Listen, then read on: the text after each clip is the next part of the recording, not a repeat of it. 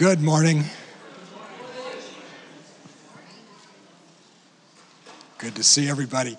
This morning, as we continue looking at Deuteronomy and the theme of remembering God, we're going to talk about remembering God from generation to generation. God never intended children to grow up wild and neglected like weeds that you only pay attention to when they become a problem. I think he created children to be taught and nurtured and shaped. And he's given that job to their parents because parents, nobody cares about their children more than their parents. And parents have the most vested interest in the future of those children. So we're going to talk about just how raising children, and we're going to do a tag team this morning. I'm going to talk a little bit, and Jeff's going to talk a little bit.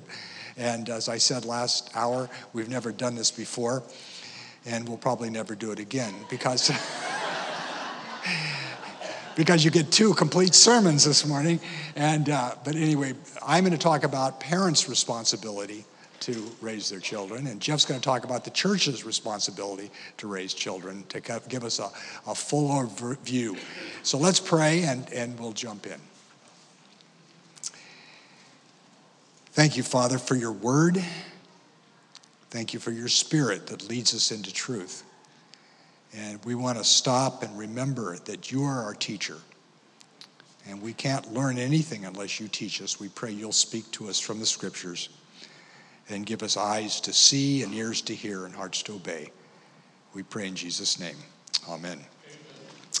We're going to look at the classic verse on parenting and disciple making, and that's Deuteronomy 6, 4 through 7. And so let's read this. Hear, O Israel, the Lord is our God. The Lord is one. One thing we've learned as we've gone through Deuteronomy is that wisdom begins with the fear of the Lord. That wisdom is a result of knowing who God is and responding in faith. And so Solomon says the first thing we need to know about God is there is one God. And because there's one God, he deserves our total allegiance. You shall love the Lord your God with all your heart, with all your soul, and with all your might. That's wisdom. Foolishness begins with the idea that anything else is necessary for my happiness and well-being. And of course, the Bible calls that idolatry. Idolatry is ascribing to anything created what we should ascribe to God, depending on it, loving it, obeying it. And so wisdom begins with realizing there is one God and he is to be loved with everything we have. Foolishness begins with there's other gods. There's other things to depend on besides God. How do I know if I love God with all my heart, soul, and might? These words, which I'm commanding you today, shall be on your heart. The surest way for me to tell how much I love God is how much do I love his word. Why? God is invisible. We can't hear God or touch God. The way we know God is as he teaches us through the Bible. Lori and I were engaged for a year before we got married. It's the longest year of my life. And I was living in Berkeley, and she was living in San Diego. And back there, shortly after the earth cooled, long-distance rates were very high. So we communicated through letters, and those letters were very precious to me. Whenever I'd get a letter from her, I would read it and reread it and reread it. Now, if one of my smart-aleck roommates would have said, you know, that letter is inferior to Lori, I would say, of course. But at this point, while we're apart, I really can't know Lori apart from her letters. And so they're precious to me. Same way, for this time, we can't really know God apart from his word. So if you love God, you'll love his word. That's the idea here. Now, Moses doesn't start there. stop there. He says, you shall teach them the words of God diligently to your sons, and shall talk of them when you sit in your house, when you walk by the way, when you lie down, when you rise up. Now I want you to think about those commands. Who is to love God with all their soul, mind, and might? Everybody, right? Who is to have these words on their heart? Everybody. Who is to teach them to their children diligently? We are. Moses doesn't say, make sure you take your kid to synagogue school every day so the rabbi can teach him the words of God. Or take him to Sunday school so the Sunday school teacher can teach him the words of God. Or the youth pastor. He says, you shall teach these words diligently to your sons, daughters. So this is another place where the Word of God is in contrast to our culture. Because our culture tells us that parents are inadequate to teach their children, to raise their children, to shape their children. We need experts. People are highly trained and educated to teach our children because that's something we're inadequate for. And that's a lie. God assigns parents the responsibility to raise their children. And you're raising your child whether you intend to or not. They're going to become like you unless the grace of God intervenes. You think of how many hours of therapy are devoted to undoing the damage of destructive parents, right? So parents raise their children, and so we want to raise them right? And that's Moses' point. Well, at Creekside, we begin with the assumption that parents are the primary disciplers of their children. So let's look at this passage a little closer to see what taking God seriously, what remembering God means when it comes to parenting. First of all, remembering God when you parent means focusing first on your own relationship with God. What does the flight attendant say just before the flight takes off? Yeah, buckle your seatbelt, right? But after that, they say, if the cabin loses pressure, what do?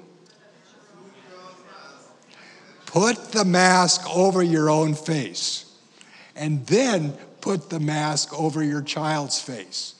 Why do they say that? You can't help your child to breathe if you can't breathe, right? In the same way in our relationship with God, children seldom take God more seriously than their parents take God. Parents who take God seriously, not all the time, but parents who take God seriously generally have children who take God seriously.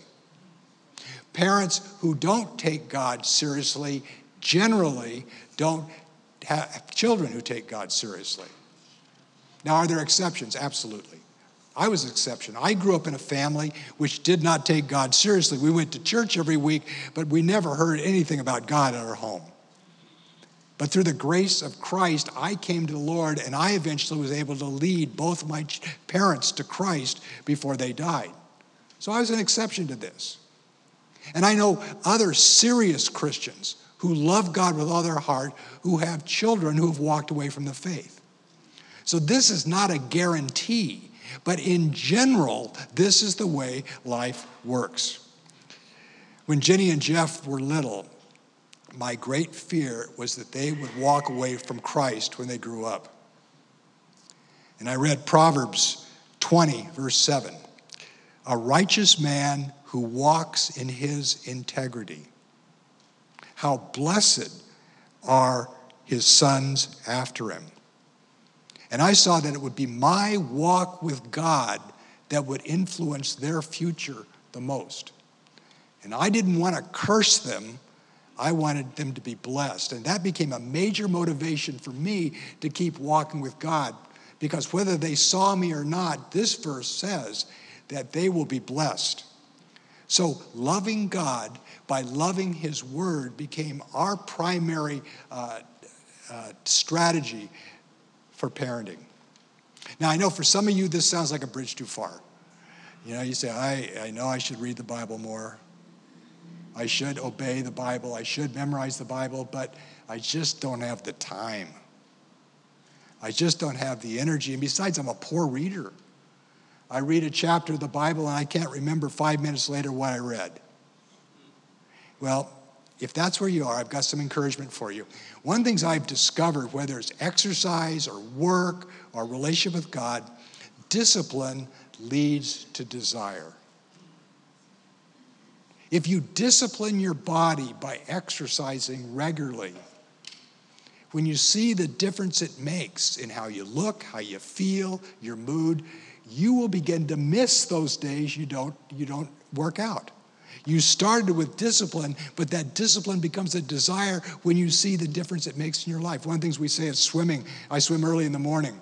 And my fellow swimmers, we often say, oh, it's so hard to get here. But you never regret coming. You just feel so much better that day that you swim. And that's true of the Bible too. What I would recommend is figure out your minimum daily requirement of Bible. And the way you do that is how much time can I spend reading the Bible every day? And if it's 5 minutes a day, then do that. But be regular, because what you'll see as you do it day after day after day, you'll begin to get to know God better. You'll know the Bible better. You'll begin to sense God's presence. You'll see him working in your life. And that 5 minutes will soon become 10 minutes and 15 minutes. You'll get far more out of daily Bible reading than you will out of spending an hour once a week. So just get into the Bible yourself, because you can't love God without loving his word. Want your kids to love God? We all do. Then love God yourself. That's the most important thing you can do. Does God have disobedient children? He does, and so will we. This is no guarantee, but it's much more likely that your kids will love God if you love his word. So remembering God means, first of all, focusing on our own walk with God. And then second, remembering God means teaching God's word to your children. Moses said, you shall teach them, and that is the words of God, diligently to your sons, and shall talk of them when you sit in your house, when you walk by the way, when you lie down, and when you rise up. Notice, our job is not to make our children love God with all their heart, soul, and might. We can't do that. You can't control your child's heart. But you can teach them the word that has the power to shape their hearts and their minds. Every child needs to be taught. And every child will be taught by someone. It may be their parents, it may be their friends, it may be the culture, it may be somebody else. But the destiny of their life will be determined by whether they are taught the ways of God or the ways of the world. And so our job is to teach them the word of God. What do you teach? You'll teach them these words. What do these words mean? Well, when Solomon said it, he meant Genesis, Exodus, Numbers, Leviticus, and Deuteronomy. Today, the Bible has expanded somewhat. So our job is to teach the whole Bible to our child. That's why Moses says these words shall be on your heart, because you can't teach anything that you don't already know. Now, it's obviously not possible to teach your child the entire Bible before they move out. But the more you teach them, the more they'll profit. What do you teach your kids? Well, when our kids were little, we taught them just the basics. We taught them, first of all, God is your creator. Who made that butterfly? Who gave you blonde hair? Who made the sun? God is the creator and owner of everything. And we taught them that God is good, that all the blessings in their life that came, and to thank God for those things, that he loves us. You can see his love in all his creation by what he does. When they got a little older, we taught them that choices have consequences, that your course of your life is not an issue of luck or anything else. It's making the right choices, and what are those right choices? And then we began to teach them the Bible itself, the story of Jesus, and all these things. That's what we teach. When do we teach them? we never had much luck with family devotions at our house. I would get in the front room and I would announce, now is time for family devotions. And I would sit there by myself. And I finally would rustle everybody together and try to just read a short passage of scripture and tell them what it meant. 4-year-old Jeff didn't want anything to do with it. He wanted to go back to his room and play with Ninja Turtles and He-Man. 7-year-old Jenny had every question in the book that would get us off the track. And my saintly wife would listen patiently, but I could tell she wanted to get on with other things she could do while I was there, and she didn't have to take care of it. So family devotions for us just didn't work. But what did work was what Moses says here. You shall speak of them when you sit in your house, when you walk by the way, when you lie down, and when you rise up. We teach our children continually in the course of everyday life conversations. That's the idea here. One thing I used to do with our kids, I would make up ethical questions. And we would do this when we were in the car. And I would make up situations of what's the right thing to do? What does God want you to do in this situation?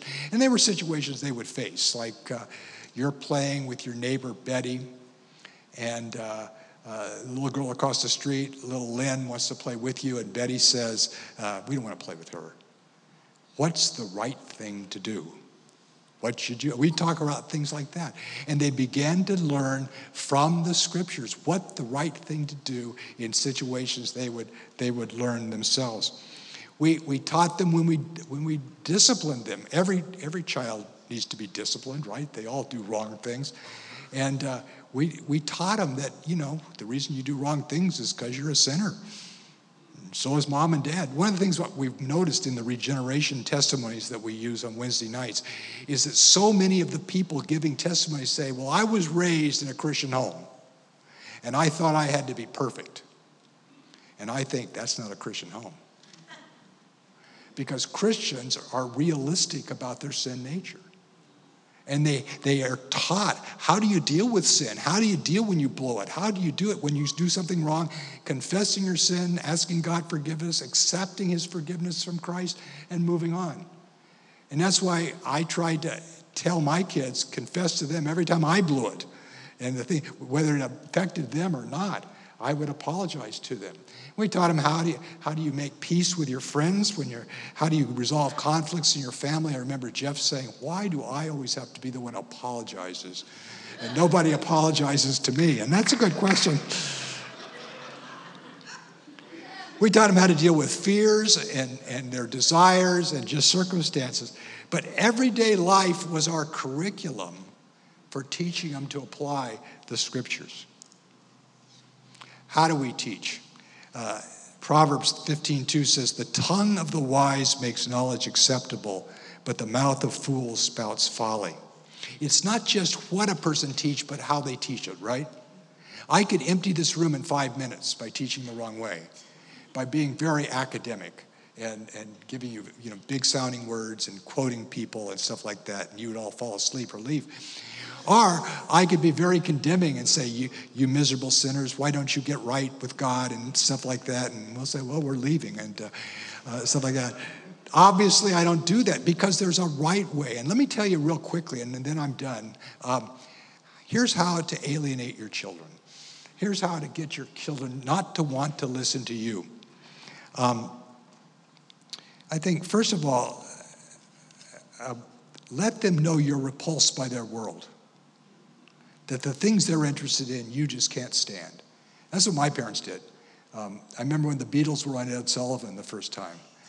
And my parents said, look at their stupid haircuts. And you call this music? And that's why I couldn't take anything I was interested in to my parents because they would just tell me why it was so rotten. So I had two lives. I had my life with my parents and my other life all together. So when we raised our kids, we got involved in the things they were interested in. And we watched Simpsons every night. We watched professional wrestling. That was a lot of fun. I remember when Jeff got interested in music, and the first genre of music he got interested in was rap. And so we listened to a lot of rap together. And we would talk about it, well, what do you think about that song? And what are they pushing? And stuff like that. What do you think of the lyrics and stuff like that? That was not good, Dad. We shouldn't listen to that one. He learned to discern things. Then we did heavy metal. Boy, that was an interesting one, and stuff like that, and stuff like that. But I became actually a appreciative of heavy metal then, and stuff like that. But the point is, we walked through life with them, rather than trying to shield them from life, so that when they weren't with us, they would have the values and the wisdom of how do I deal with this now I watched what Mom and Dad did. Does that make sense? Here's another way to alienate your kids. Don't include their friends in your family. Because if you don't include their friends in your family activities, they will begin to say, well, I can be with my family, or I can spend time with my friends. And the older they get, the more they'll choose their friends over you. And so who's going to have the greatest influence in their lives? Your ability to influence their friends is a great ministry opportunity. So include their friends in what you do. Lecture them. Act like their therapist. We love people who lecture us, right? And act like our therapist.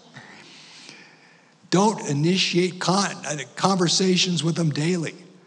Only talk to them when you're mad at them. That's a good one. Shield them from life rather than experience life together.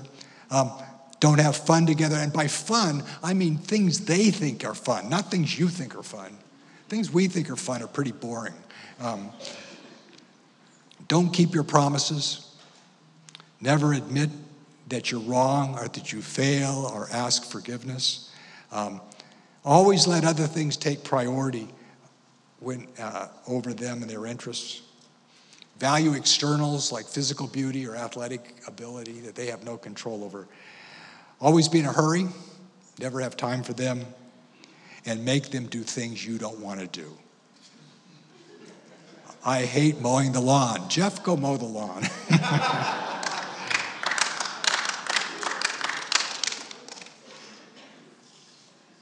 Important things seldom scream for our attention. Isn't that true? And yet when you get to be my age, the most important things to you is you're going to be your kids and your grandkids.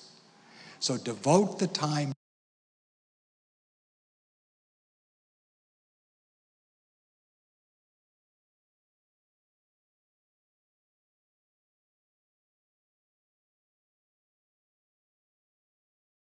All right, this is the peril of having two pastors preach. You're just getting two sermons, okay? I thought he was going to go short, then he went long. I was like, you're always on time, not me, so I got to hustle up here. So, role of parents raising their children, we've seen that. How does the church fit into this? What is the church's role in raising up the next generation?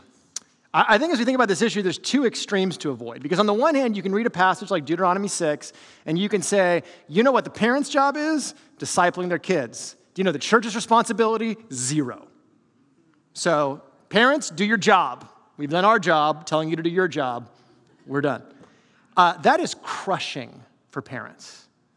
And you know that if you're a parent, because it's hard enough to keep your kids clothed and alive, much less teach them to grow up and become Saul of Tarsus, right? Like, it is a crushing burden to say you are the only spiritual influence in your kid's life. On the other extreme, you can say, no, this is the church's job, especially when my kids become teenagers. It's me when I'm young, but I lose them when they're teenagers, and that's when we need the youth specialist to come in. We need the really cool person to reach our kids because we can't. When I was a middle school director, I had a church leader come up to me, and I was overseeing middle school ministry, and he said, hey, you know what? Remember, Jeff, the parents are watching you and what you're doing. And I was like, what do they hope to see? Like, I'm 22. Like, I need someone to parent me. You really think I can save your kids? But there's this expectation, right, that the young person, like, it was going to be a periodic 90-minute program that was really cool, an annual summer camp, and just revival was going to break out, right? And all these kids were going to follow Jesus. And really, that's wishful thinking, that you can outsource a kid's spiritual development to a youth leader who almost never sees them, okay? So neither of those extremes, I think, reflect the biblical vision. Because according to the Bible, the natural family is supposed to exist in what family?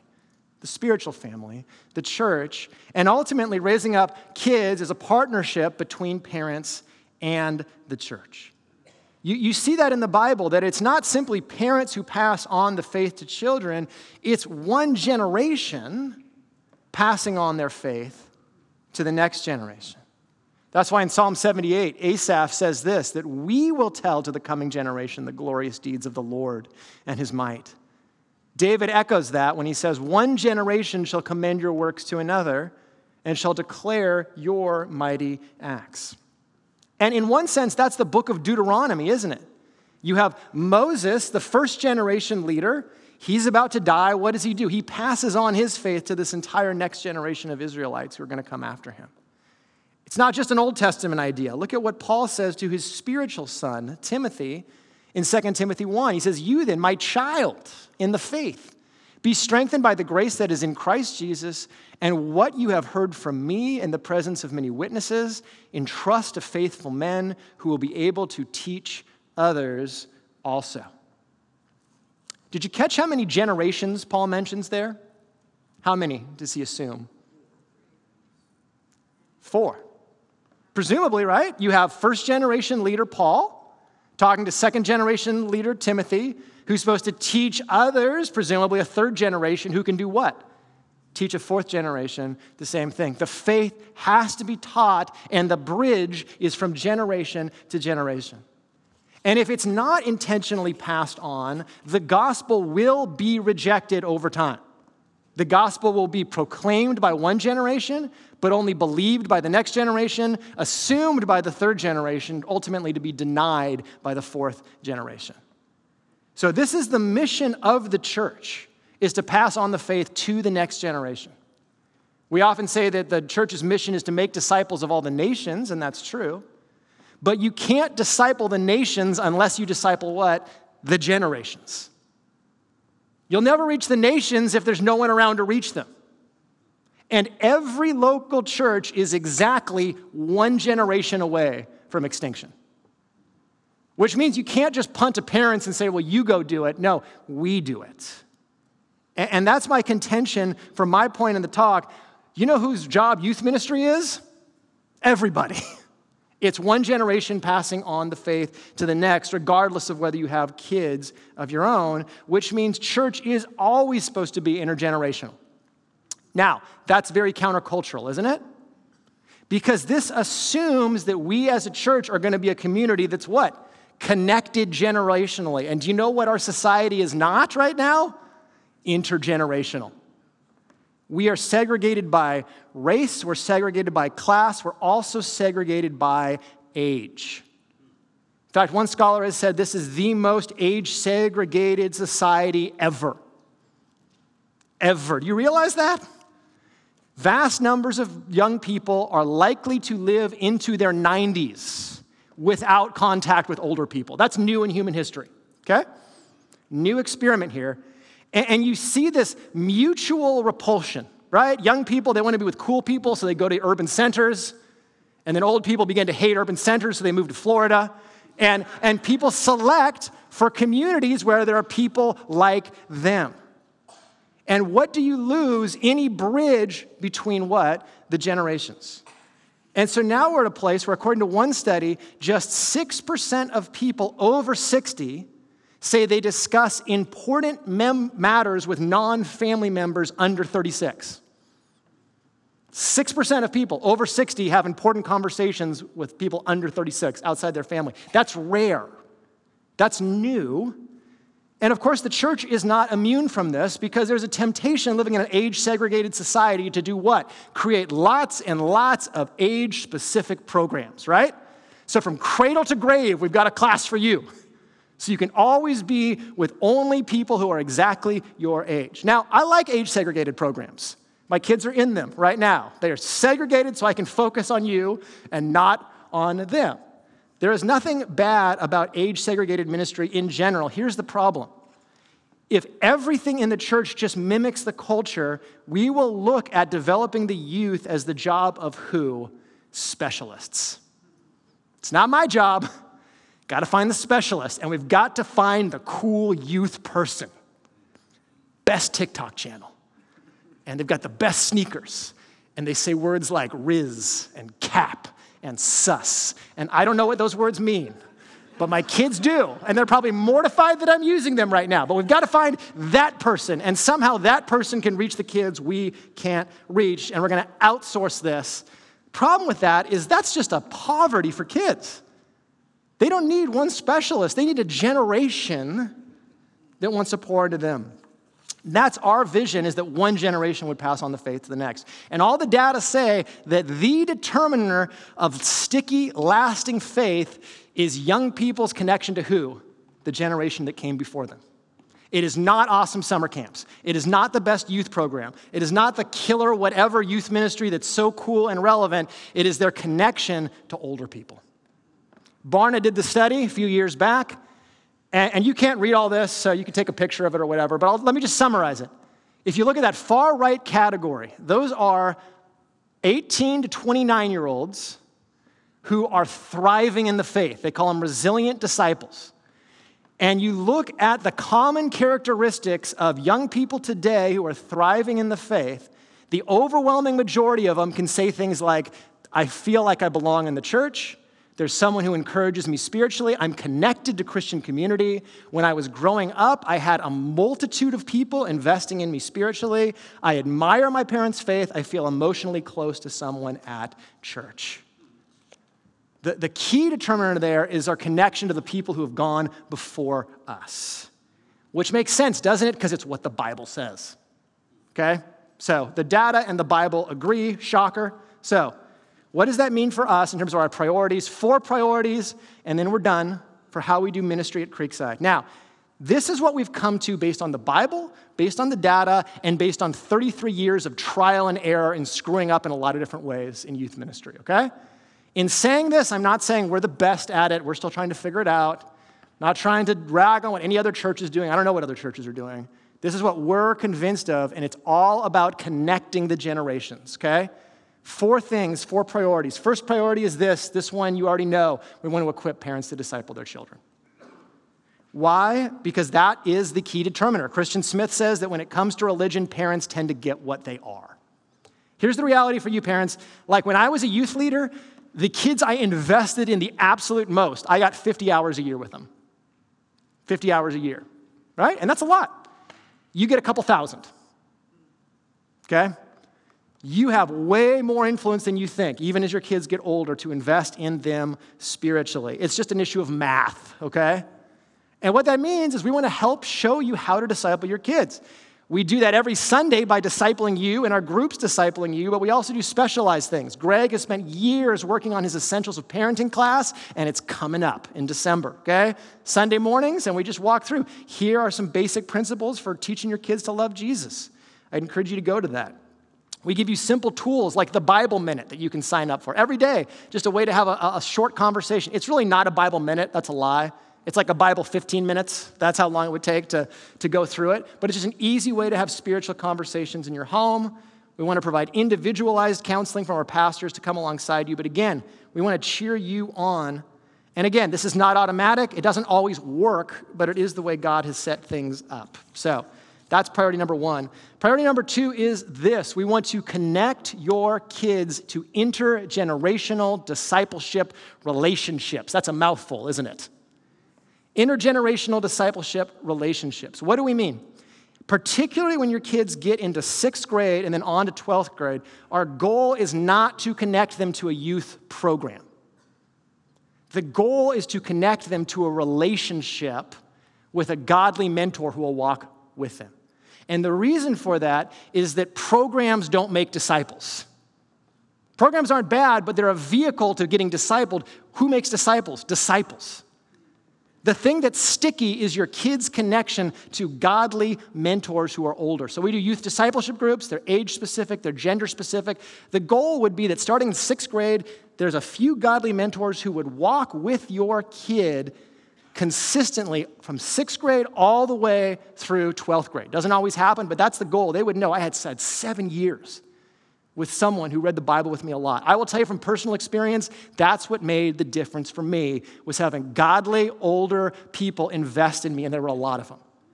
It was Matt Christopher taking me in and out and saying, do you know what animal style is? And I was like, no. And he's like, let me open the door to deliciousness, right? I never knew that. And then he would talk to me about Jesus. It was Steve Demetrius making fun of me and then saying, hey, you should teach the Bible. I'll show you how to do it. It was Brad Bowers showing me that a man could be tough and tender at the same time and how to lead in doing that. It was Brian Nesmith playing devil's advocate with me constantly, challenging me to sharpen my thinking. I remember telling him, I'm like, dude, I could beat any atheist in a debate. I remember saying that to him in high school. He's like, really? He's like, okay, I'm an atheist, debate me. And he mopped the floor with me, right? Just crushed me. And he's like, maybe you need to get a little smarter in these areas, Jeff. Like, maybe you don't know as much as you think. And it challenged me to grow and sharpen my own thinking. Those kind of guys, that wasn't a program. That was meaningful relationships, guys investing in me that I take with me for the rest of my life. And so youth discipleships do that. The other kind of goal we have for our kids is that, and this is a challenge to you parents, that everyone growing up here would have at least 5 adults who aren't their parents investing in them spiritually. That would be the dream, that when a kid graduates high school, they can point to 5 people who aren't their parents who said they made a significant spiritual investment in my life. Now, if you're losing interest in the talk at this point because you're not a parent, here's where you come in. Who are you connected to relationally here that you can, teach a skill to that you know? Or have coffee with once a month? Or have dinner at their parents' house, and if they have 5 of those relationships, that's really sticky, and we want to help you form those relationships as well. Here's why, because our conviction is that today, kids are generally way over-programmed and way under-connected relationally. Over-programmed, under-connected. So they've got lots of things to do, but they don't necessarily feel connected to older people who are investing in them. So we're focused here on these relationships. Does that make sense? That's priority number 2. Priority number 3 is this, that we want to involve youth in the larger church body. Thanksgiving is coming up. You know the kids' table at Thanksgiving? And when do you make the transition to the adult table? It's not clear, is it? Like some of you are 22 and you're still waiting. Like, come on, really? Like, I know I'm not married yet, but just let me sit at the adult table, right? Like when do you actually make the transition? Well, here's the challenge in the church. If you focus so much on age-segregated ministry from birth through 18, and the kids' only experience of church has been things geared to them, with people their age, they leave, at some point they leave, they walk off, find another church. What are they looking for? Are they looking for a church? No. They're looking for another ministry with people just like them, their age, and they have no idea how to connect to the larger faith family. Does that make sense? So one of our goals here is to make kids feel a part of the whole from a very early age. That means we have kids with us in Sunday morning. You notice that? We don't dismiss the kids before singing or before communion. Why? Because we want them to experience that from a very early age. You're a part of what happens here. And then we're tinkering with middle school, but in middle school, we'll do some specific programming, but then we want kids to get used to sitting through a Sunday morning sermon occasionally, even when they're in middle school. And middle schoolers, I understand, I'm boring. But as you get older, I promise, I get better, okay? You'll like me more. And it might be boring, but you acclimate a little, you get used to this. The goal is that by the time you are a freshman in high school, you're used to just sitting in church. And that's a normal thing, and maybe by the time you're a junior or a senior, you actually kind of like it too, okay? We want to normalize that. You know why? Not just because the Bible says we're supposed to be intergenerational, but the data say that is a game changer. In fact, in their book, Sticky Faith, Kara Powell and Chap Clark say that might be the silver bullet for what churches can do, is make young people just come to the big service. It's easy. We have to do less, right? It's amazing. So we look to incorporate them early. We look to get kids serving early in appropriate ways, serving in kids ministry as they get a little older, serving as greeters, AV, worship team, all these ways, saying we need your skills here. Get involved. Kids become members when they're 13 at our church. Is that a good idea? I don't know. But here's why we do it. You can be a part of the church while you're still with your family at home and be a significant part as well. We have all sorts of ways of normalizing that. Fourth priority is this. We want to foster peer relationships among youth. Look, I get it. By the time you're 11, 12, friendships become super, super important. And we want to help foster some godly relationships where we can, because Proverbs 13:20 says, whoever walks with the wise becomes wise, but the companion of fools will suffer harm. We want to give space for quality friendships to build. So we do fun stuff. I haven't talked about fun at all. I don't think we're boring, all right? We do fun stuff. We do monthly socials. We do go to camp. We do go on trips. We do that stuff. But the goal is that you would get connected as a student with some other godly students who you can begin to live life with. But I hope what you see from this, and here's my challenge, is that we will never raise up the next generation by outsourcing the next generation to a specialist. Ever. So even if you're not a parent, I'd encourage you, who can I give my faith to who could become a spiritual child, even if they aren't my biological child? Who can I pass on my faith to? Parents, start thinking about the army of people you want to build around you to help you walk through this, because believe me, you don't want to do it alone. We want to do it together. Ultimately, what we want to say as the church is this, what John says in 3 John, I have no greater joy than to hear that my children are walking in the truth. How would you complete that sentence? I have no greater joy than when I make more money, than when I get to go on vacation, than when I get me time. I have no greater joy. I have no greater joy than when the Niners win, which they need to do today. Here's what the Apostle John says to his spiritual children. I have no greater joy than seeing you who I've invested in walking in the truth of the gospel. That is the delight of my heart. And I'll tell you, as a pastor, nothing gives me more joy than to see kids come to know Jesus here, grow in Jesus here, and then go with Jesus to make more disciples. And when they take off, that is the best. It's the best. And what that means as a parent is this, right? And I'm a parent right now. That's why I didn't give the first part of this talk. I don't want to give the parenting talk right now. I'm in the middle of it. Let my dad do that. This is the gut check for me as a parent, right? Like, even if my kids don't accomplish anything academically, artistically, athletically, even if they end up being weird and socially awkward, they're not going to, but even if they do, even if they struggle to find a career or make ends meet, even if they endure great heartache or loss, even if they have no worldly metric of success, even if they don't get married even though I really want them to, or have kids even though I really want them to, whatever, if they love Jesus, no greater joy. Now, reverse engineer that and say, would they know that today about me?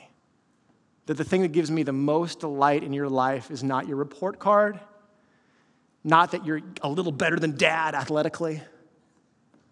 It's seeing your faith grow. That is what excites me more than anything else. Look, I know it's convicting. It's convicting for me. I'm preaching to myself because I'm a parent, and as I'm listening to the first half of that sermon, there's a catalog of my own failures in there. But let's just simplify this for a second. The way we find joy in our kids loving Jesus, how do you do that? You just have to find your own joy in loving Jesus. And find your own joy in being loved by Jesus. Jesus doesn't say, go bear fruit. He says, I'll bear the fruit. What do? We abide in Jesus. We stay close to Jesus. And Jesus says, these things I have spoken to you that you may have joy, and your joy might be what? Complete. So if you abide in Jesus, you will find joy. And actually, your parenting failures become a reason to enjoy Jesus more. Because you say, look how gracious God is to me. He doesn't cast me out. He delights in me. He loves me. He keeps pursuing me.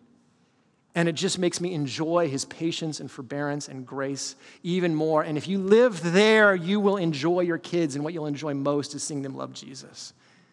And you won't approach them with a controlling, relentless, critical, eye of Mordor posture towards them that says you have to be better all the time. You'll say, I enjoy you because you're mine. You're my kid.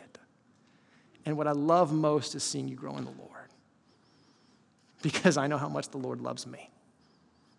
That's the trick.